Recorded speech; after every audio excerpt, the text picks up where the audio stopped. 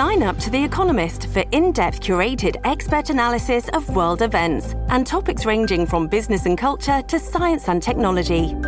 You'll get the weekly digital edition, online-only articles, curated newsletters on politics, the markets, science, culture and China, and full access to The Economist Podcast Plus. The Economist is independent journalism for independent thinking. Go to economist.com and get your first month free.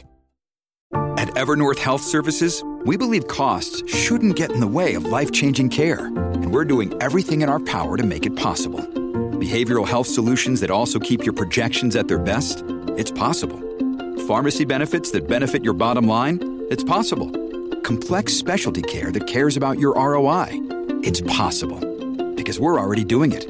All while saving businesses billions. That's Wonder made possible. Learn more at evernorth.com/wonder.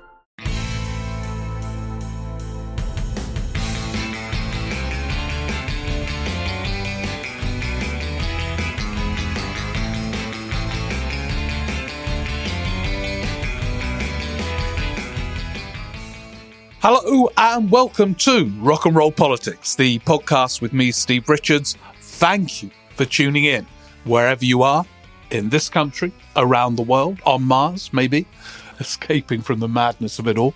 Anyway, thank you. And as ever, we've got a lot to cram in our time together. Very few notices this week in terms of the Assembly. If it's all right with all of you, after just a couple of very brief notices, I'll pose a question, which is why are the Conservatives, when on the verge of power from opposition, 79, 2010, so much more ambitious in their radicalism from the right than their equivalents in the Labour Party when they're on the verge of power?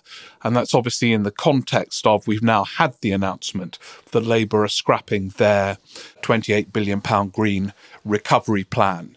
We reflected last week in our discussion and with some of my reflections on the challenges of navigating the mad pre-election tax and spend debate in the context of expecting the 28 billion to be scrapped. It now has been. So once again, we're going to delve deep, if that's all right with all of you, by contrasting the Tory approach to elections when they're ahead in the polls in opposition and Labour, and pose the question, why? And is it always right that Labour can only win by almost sort of hugging the contours of the Conservative argument and just moving a little away from them? Anyway, that's what I'll be doing. We'll then return to some of the brilliant points you have made and questions in our never-ending discussion here on the Rock and Roll Politics Cooperative. And that's notice number one. If you want to join in our never-ending debate, it's steverick14@icloud.com. So I put that right at the beginning. So if you miss it because you're out running or building a house or walking up Arthur's Seat or something in Edinburgh or by a lake somewhere beautiful, as I know some of you are, it's right at the beginning, the email, so you can join in. And on that very front, do subscribe and tell friends and relatives to subscribe, because we're delving deep in this politics podcast. And yeah, if you subscribe, you'll get it automatically in wherever you get your podcasts on first thing on a Tuesday. If you subscribe to Patreon, you get it on late Monday afternoon. And on that front, there will be a new bonus podcast coming to Patreon subscribers this week, continuing our series Preparing for Power, comparing 97 very precisely with some interviews I did with all the players in that new Labour era leading up to the 97 election and comparing it with now. So it becomes even more pertinent in the light of recent events. So if you could subscribe, it's great, but do subscribe and tell others to subscribe, and then everything kind of arrives as if by magic. If you join Patreon, you get it ad-free as well. Okay, that's it for notices. So We've now had it officially confirmed. It was a very odd phraseology, which I think reflects Keir Starmer's kind of doubts about it all. The policy of the £28 billion Green Recovery Plan has been stood down. Stood down, kind of like, animals are put down. It was a curious phrase. And it raises so many questions. We kind of explored some of them in our time together. I've had so many emails about it, I can't tell you, from members of the cooperative in recent times. It kind of, there's a fascinating question, for example, from Paul Johnson, not known to be a kind of raving Marxist, from the Institute of Fiscal Studies, who says actually £28 billion is not a huge sum of money. But there is a question, which is, given that they're not proposing to spend virtually anything on the NHS and education, why was it this one? And in a way, it's an interesting question, because I've had a conversation with Keir Starmer about this in his time. His time is slightly more in demand, I suspect. In politics, to be convincing, you've got to always answer the why question. And it is interesting that, plenty of answers about the urgency of the climate crisis, that you can address it. But it did make me think, it's not that huge a sum in the great scheme of things. But given this non-dom tax is doing all the rest of the heavy lifting in terms of spending. But here was one spending plan. Why that one is an interesting one. When it was announced, the 28 billion at the party conference by Rachel Reeves a few years ago, was there enough internal scrutinising of the policy? Given in the same speech, Rachel Reeves outlined her fiscal rules. Did she, Keir Starmer, people in Starmer's office and beyond, scrutinise the pledge? What would happen if interest rates went up? Would it be compatible with the fiscal rule? If not, what is the priority? Are we arguing from a Keynesian point of view that to borrow to invest generates growth that generates income?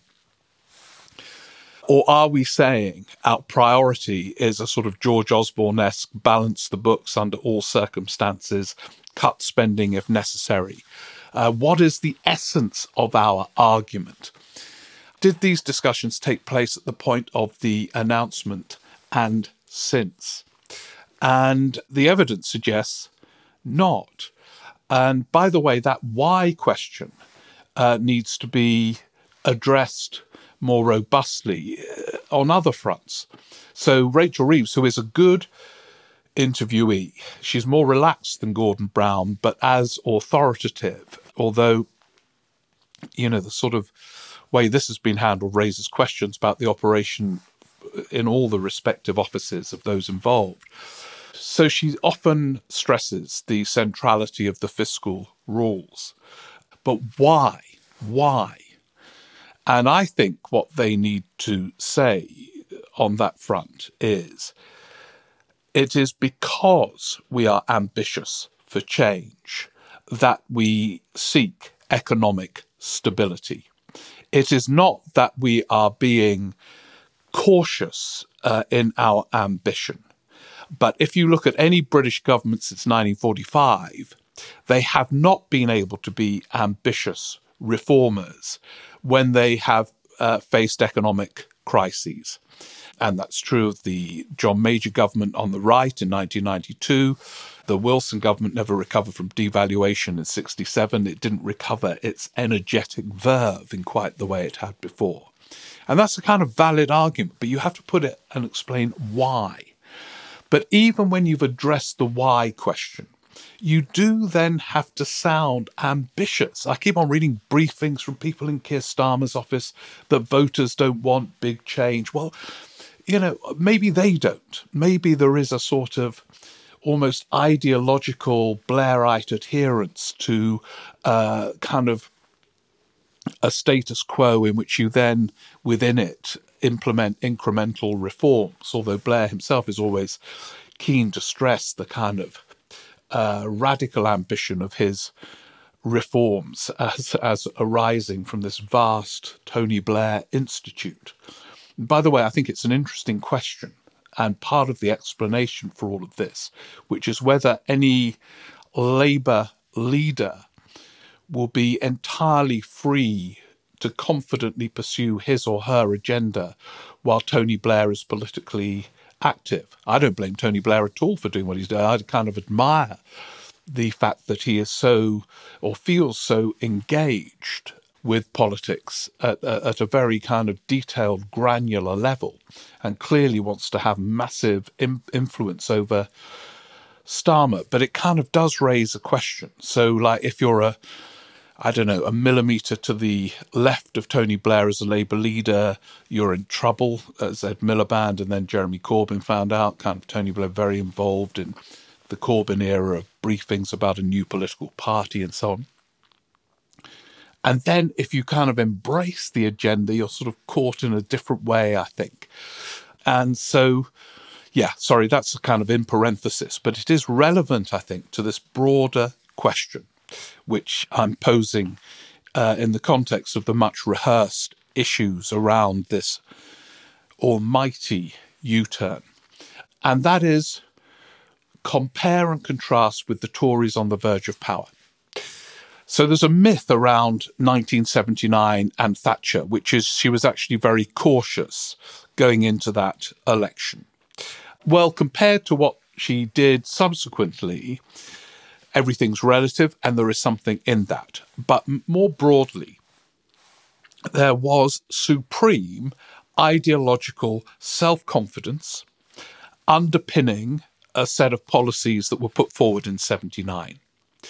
In essence, what Thatcher did was to, with complete unqualified confidence, argue that the state trapped people and that she was going to free them from the shackles of the state. And that word freedom became associated with the Tory party and the right and has never been seized back, even though Clem Attlee, actually, of all people, in 1945 seized freedom for the left, and it could have been done now. It hasn't been, although some of the more thoughtful shadow cabinet members like Bridget Phillipson has tried to do so. And underpinning it was a complete forensic analysis of what had gone wrong with corporatist statism in the 70s.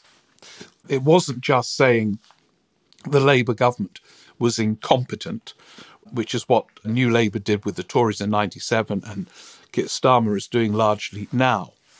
There was an ideological underpinning of what had gone wrong and therefore what needed to happen for it to be put right.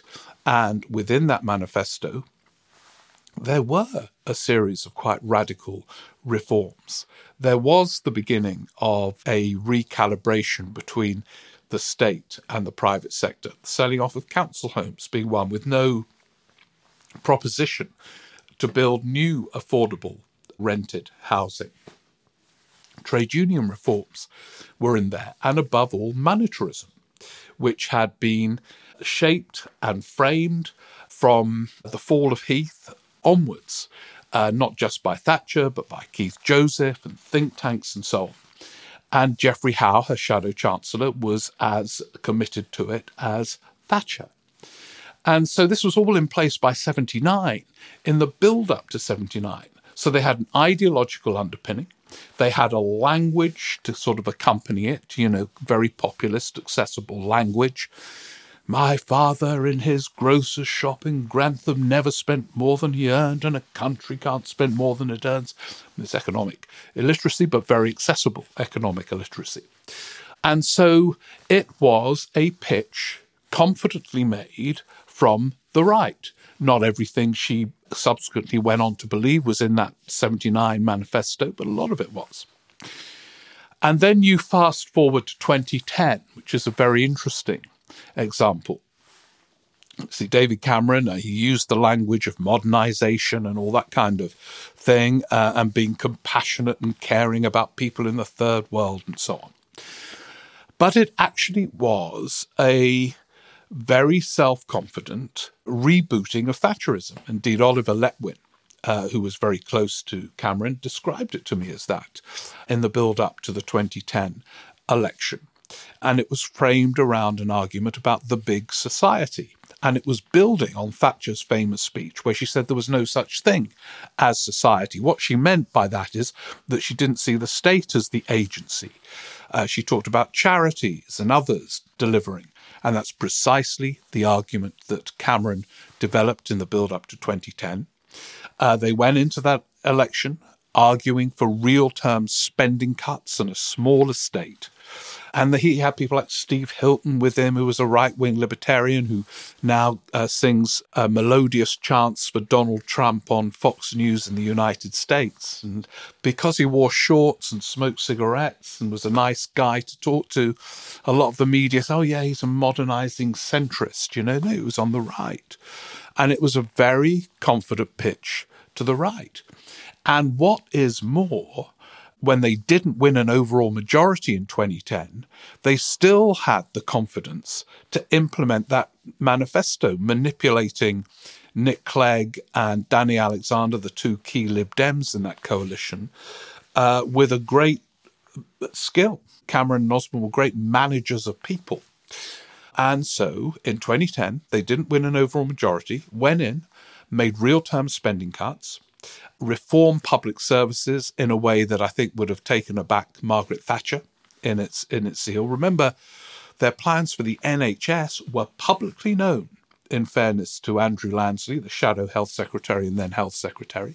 He had published papers on what he was planning to do with the NHS. It was a kind of dismantling and taking out of the realm of the NHS direct government responsibility. It was a sweeping reform from the right. And the white paper was they had to revise it a bit because the Lib Dems, Clegg couldn't get it through the Lib Dems, although he initially backed it. This was self-confident, radical policies from the right.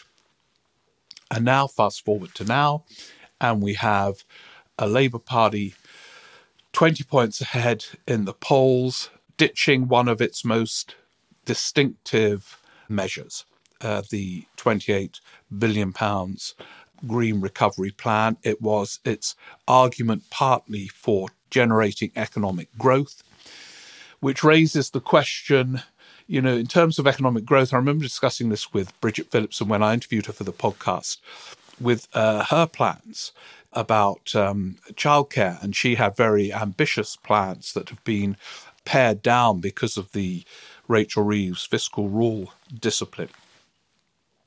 But she had noted, Bridget Phillipson, in Australia, when the Australian Labour Party put this forward, an extensive childcare programme, that it kind of worked on many different levels. It was obviously inherently attractive to parents. But you could also frame the argument that it meant that more people could go out to work, which would generate wealth and more tax revenue, and so on.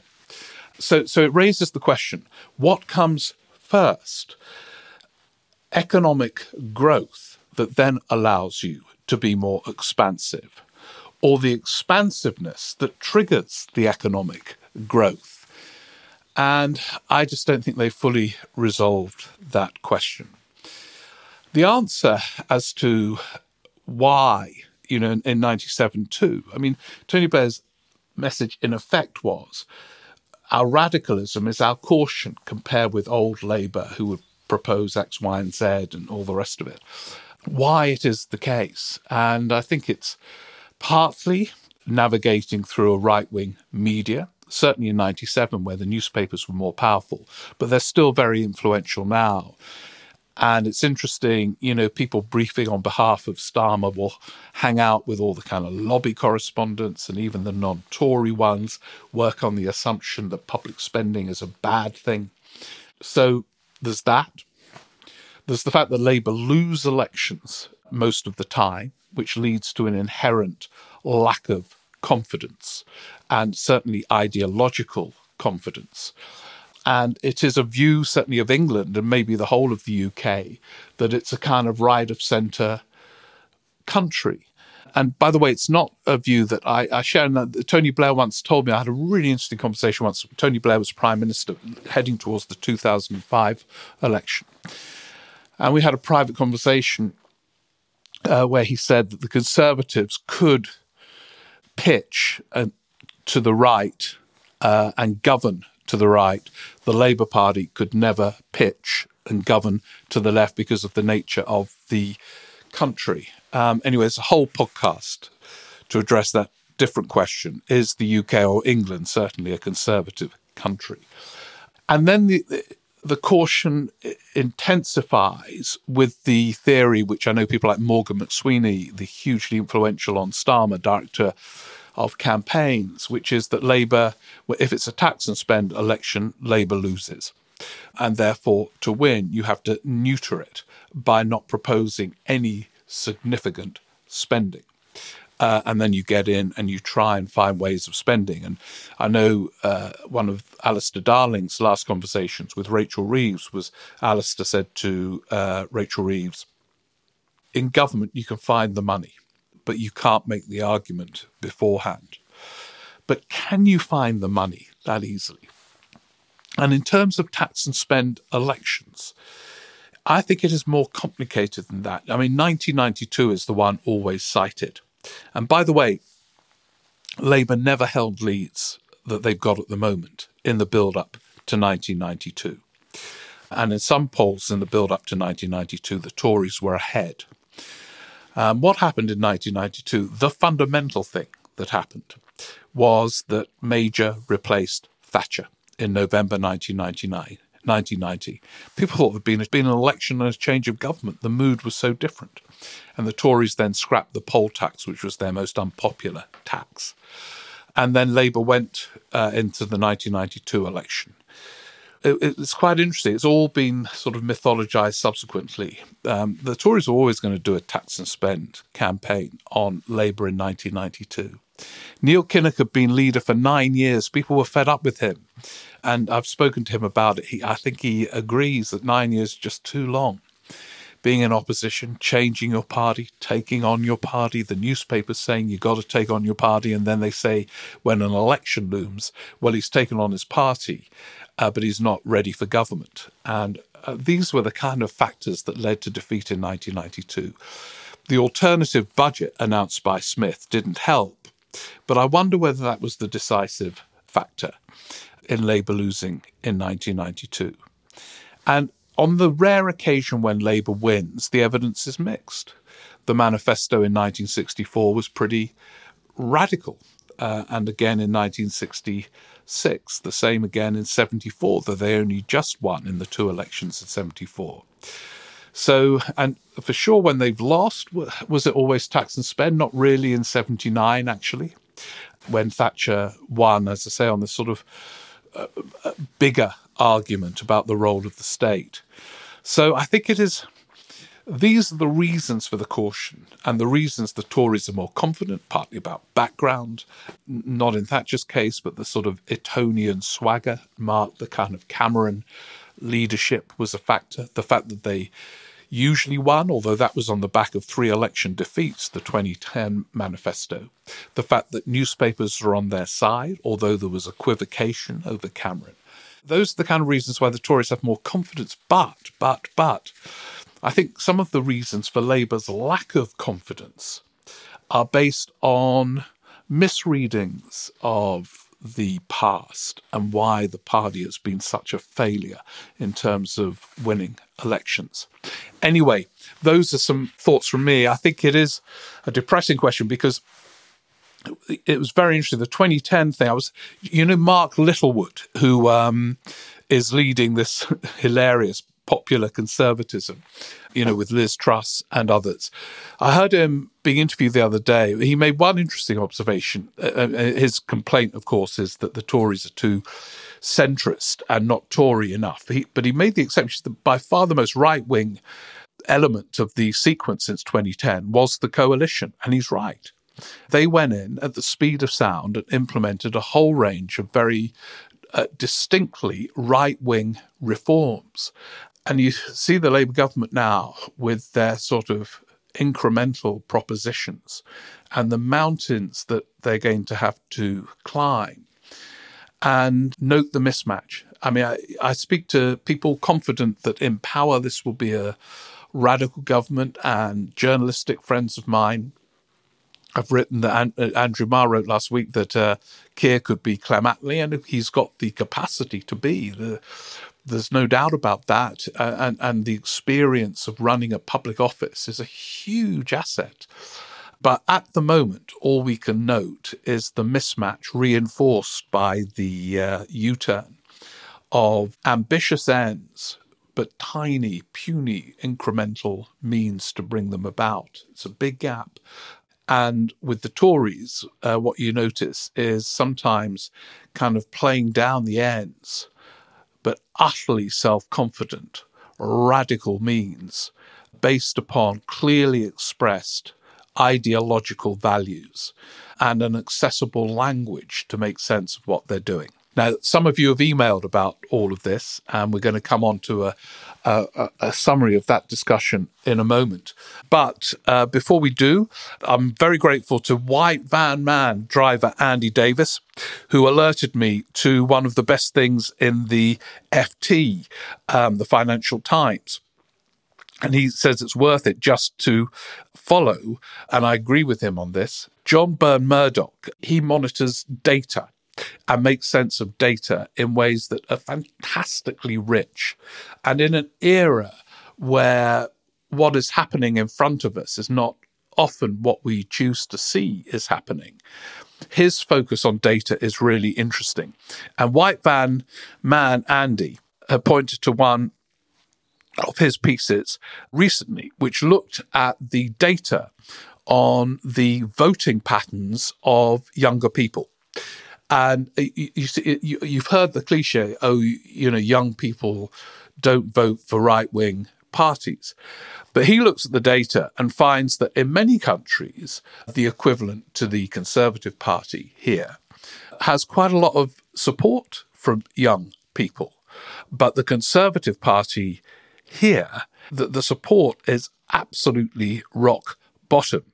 And it's not a pattern applied across other equivalent countries. As Andy concludes, basically, if we can get this current bunch of bastards out, they may never get back in. Well, I wouldn't say that, Andy. There are enough forces, I'm afraid, in the United Kingdom to propel them back. But it is interesting the degree to which young people, there is no connection between the current values of the Conservative Party, which are in themselves subject to fuming, contentious internal debate, relate to them. And that's why I think, again, going back to this Labour and confidence issue, Rachel Reeves is interesting at times. She talks about the need for an active state. And I think she should go into more detail about what she means by that, because young people look for connections with government. They don't want to navigate the jungle of housing without any assistance or transport or the NHS. This issue of feeling insecure. Neil Kinnock's very interested in this. He says that when he looks back when he was young, and even though he was from a relatively poor background, a mining family in Wales, he felt secure. He knew about getting into university. He knew if he fell ill what he could do to sort it out, etc., etc. And he says the level of insecurity now is greater than in his lifetime, and Neil now is in his 80s. And making those connections, you see, that's what young people need to feel. And the green thing, by the way, is part of that as well. And so this small state kind of law-breaking, low-tax Tory party, where will the connections be made as we sit here now with these younger people?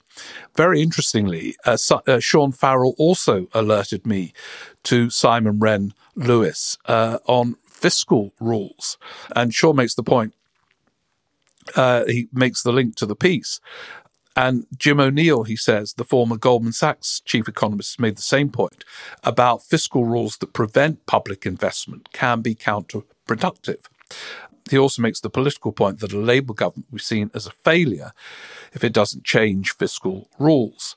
So, yeah, again, following the data, and indeed Jim O'Neill, Sean suggests I interviewed Jim O'Neill and Simon. Yeah, good idea, Sean. These people are freer to speak than Rachel Reeves. It's a tough job being Shadow Chancellor when the media and the markets are ready to leap at any moment. But the framing of the fiscal rules is going to be very, very important. We haven't had the detail quite yet of the fiscal rules. But one of the questions we need to ask is, will they give this government any freedom at all to invest in public services? And they're still committed to some investment in this green recovery program. But what a decline in numbers. But anyway, there we go.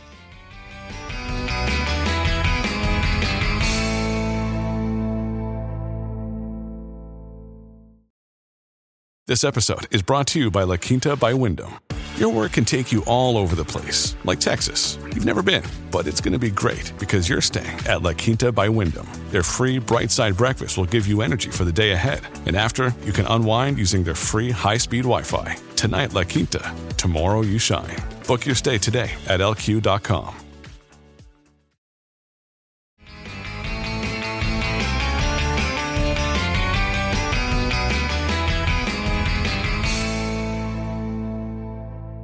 Now, on this debate, the green recovery debate, so I got many emails. I'm just going to kind of, most of you opposed the U-turn, but not all. So here's a kind of thing. Here's David. He says, don't use my surname. I might be expelled from the Labour Party. He's obviously a Labour member. He is a Labour member. There's no doubt that Labour is heading for a general election victory, but there are very worrying undercurrents in the Starmer leadership. And yeah, he mentions the familiar themes of Gaza and the U-turn on the green issue and detects little enthusiasm for Labour. And there will be longer-term consequences for a Labour government if they pursue similar lines. Venetia Kane, who is not Labour at all, she says she's livid about it. Could Keir Starmer not find the political means of toughing it out against the Tories instead of caving in? Alex Bell, who is in Switzerland, who gives us a perspective from Switzerland in the cooperative every now and again. Why is Labour so keen to get elected if they don't want to do anything different? Keir Starmer's Labour is beginning to look less like people holding a Ming vase and increasingly like some people holding a cracked crock that they pick up at a jumble sale. He would prefer Andy Burnham to be in charge. Anthony Wilson makes the same point about the Ming vase.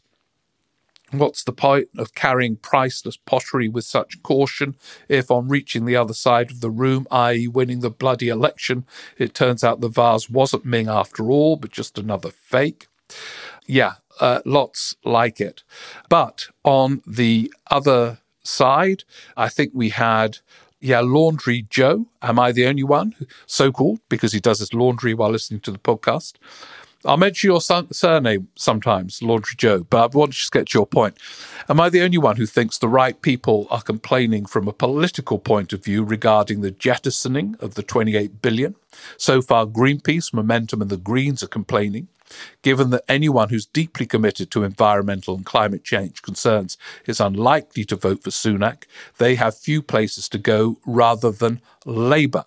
Whilst the people that Starmer needs to convince in marginal seats who have voted Tory before are likely to be relieved that he's not committed himself to a large specific spending commitment. So there we are, an expedient view in that respect, in terms of analysing the kind of electoral implications. I could read out loads more on this one, but I hope that gives you a flavour, and I'm sorry I haven't read out more, but we have focused a heck of a lot on it in this week and last week. On other issues, Kate Clark, who raised the issue of Gaza live at a show in King's Place and since on our never-ending debate on the podcast, and continues to view with horror some of the things going on in Gaza and wonders, is there anything that might break through, do you think, and cause a shift in policy or a sense of urgency in the British body politic?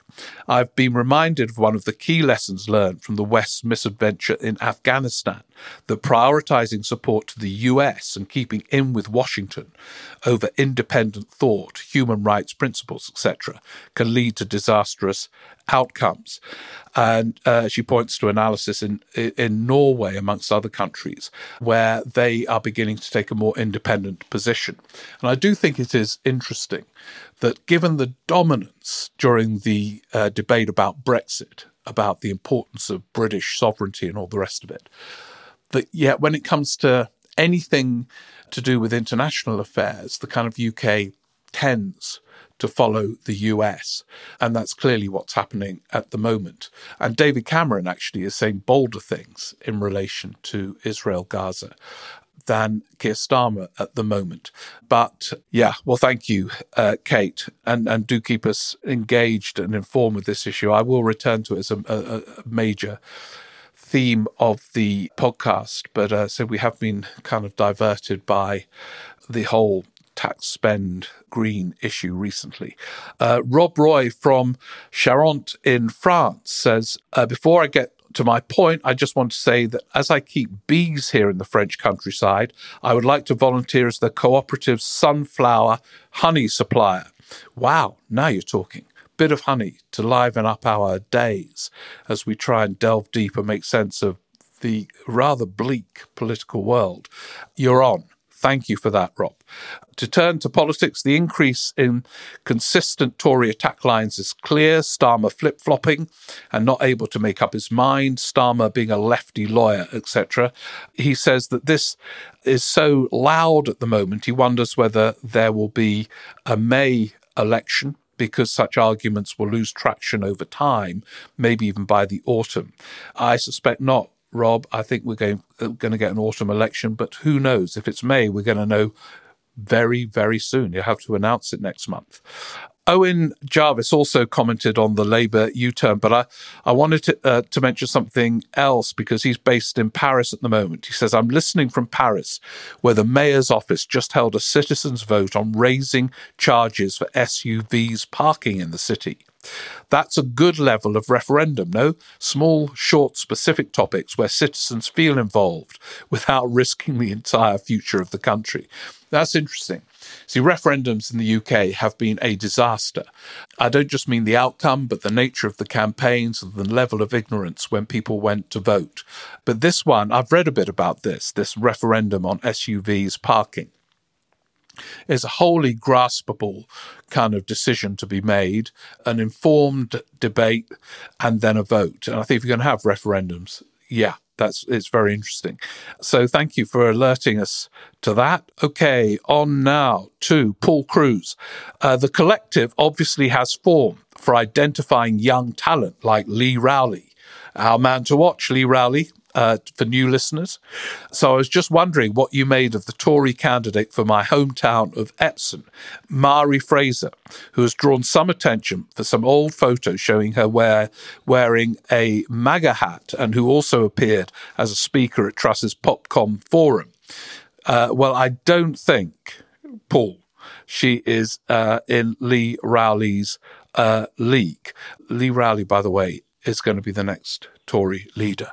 No, he's not. It's just a kind of thing that we've got going with Lee Rowley. Thank you very much. Anyway, Tom Hickmore. Oh, I love the podcast. Oh, thank you very much. I usually listen while doing a host of unedifying things, so let us not linger there. God, Tom, I think we should linger there. No, we're going to move on. I hope all this stuff about the 28 billion, we're back on that briefly.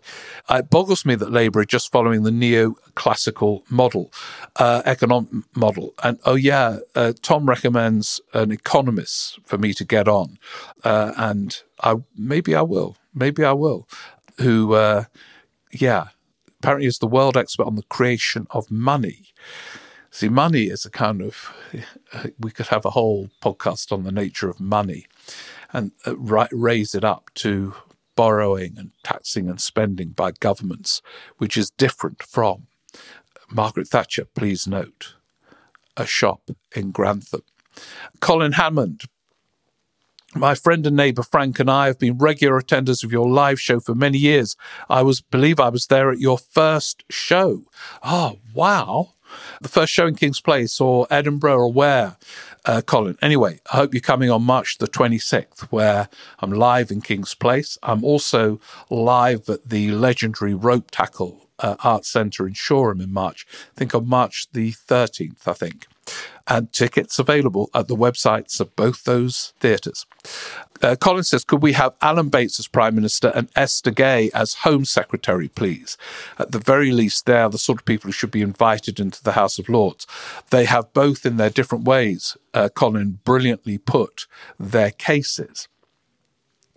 But being elected ministers accountable to this wild media in Britain and trying to win elections is a different kind of demand. But they have been, in their very different contexts, amazing about putting a case and holding people to account. Okay, Matthew Ryder has written in. He always has interesting ideas about what we could follow in the podcast. I've been rereading some of the chapters in your book on prime ministers we never had. This led me to think about politicians who, whilst they didn't get within touching distance of number 10, were seen as having a brilliant future but failed to fulfil their promise due to fatal personal flaws. And he suggests looking at people like Sir Keith Joseph. I mentioned him earlier, coincidentally. George Brown. George Brown was a great politician when sober. He formed, George Brown, Wilson's attempt in 1964 to counter the might of the Treasury. He led a Department of Economic Affairs. It was a flop, but an interesting idea. And Matthew goes back to Oswald Mosley, who many saw as a future Labour leader in the late 20s and early 30s. So Mosley was a Keynesian in the late 20s when another Labour government followed a very tight economic orthodoxy to its own doom. Oh, Matthew hopes to be at King's Place show in March. See you there, Matthew. Some good ideas, actually. The bonus podcast, or maybe on this podcast, looking at these people who generated ideas that became central to a party's project later on. Certainly that's the case with Keith Joseph. Now, some of you are still writing about slogans. Dom Norton saying, love the podcast. Oh, thank you, Dom. I am emailing because I had the thought of asking ChatGPT for a slogan for Labour and for the next election. And it came up with building a fair future together. Not the most groundbreaking idea, but it does have that together word that you like, and which I think is very good too. That's it. So that you've put this through a computer and it came up with that. Well, that's pretty close to some of the ones that you've all been coming up with, which are brilliant. For the Conservatives, it suggested stronger together, securing a brighter future for Britain. Interesting to see the differences. The Tories getting stronger and securing instead of building, as well as brighter future instead of fair future. Oh, well, thank you. That's these slogan ideas are just amazing. And as I've told them, some who listen to this from the Shadow Cabinet and Keir Starmer's office, I've said, dump your advertising agency. Some of these slogans are great. And I think it's better than their one about, it's got back in their one. I can't remember, get your future back or something. It doesn't quite work, I don't think. But anyway, there we are.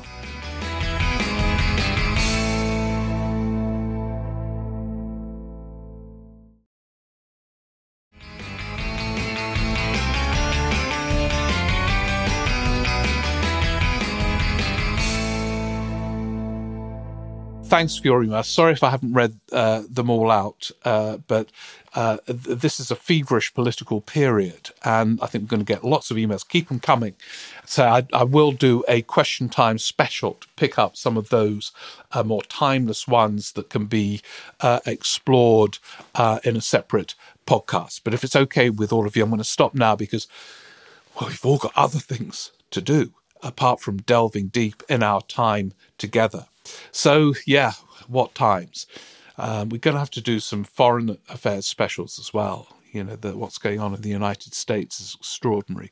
I found the interview with Putin conducted by, oh God, I've forgotten his name, you know, the sort of Trumpite media interviewer.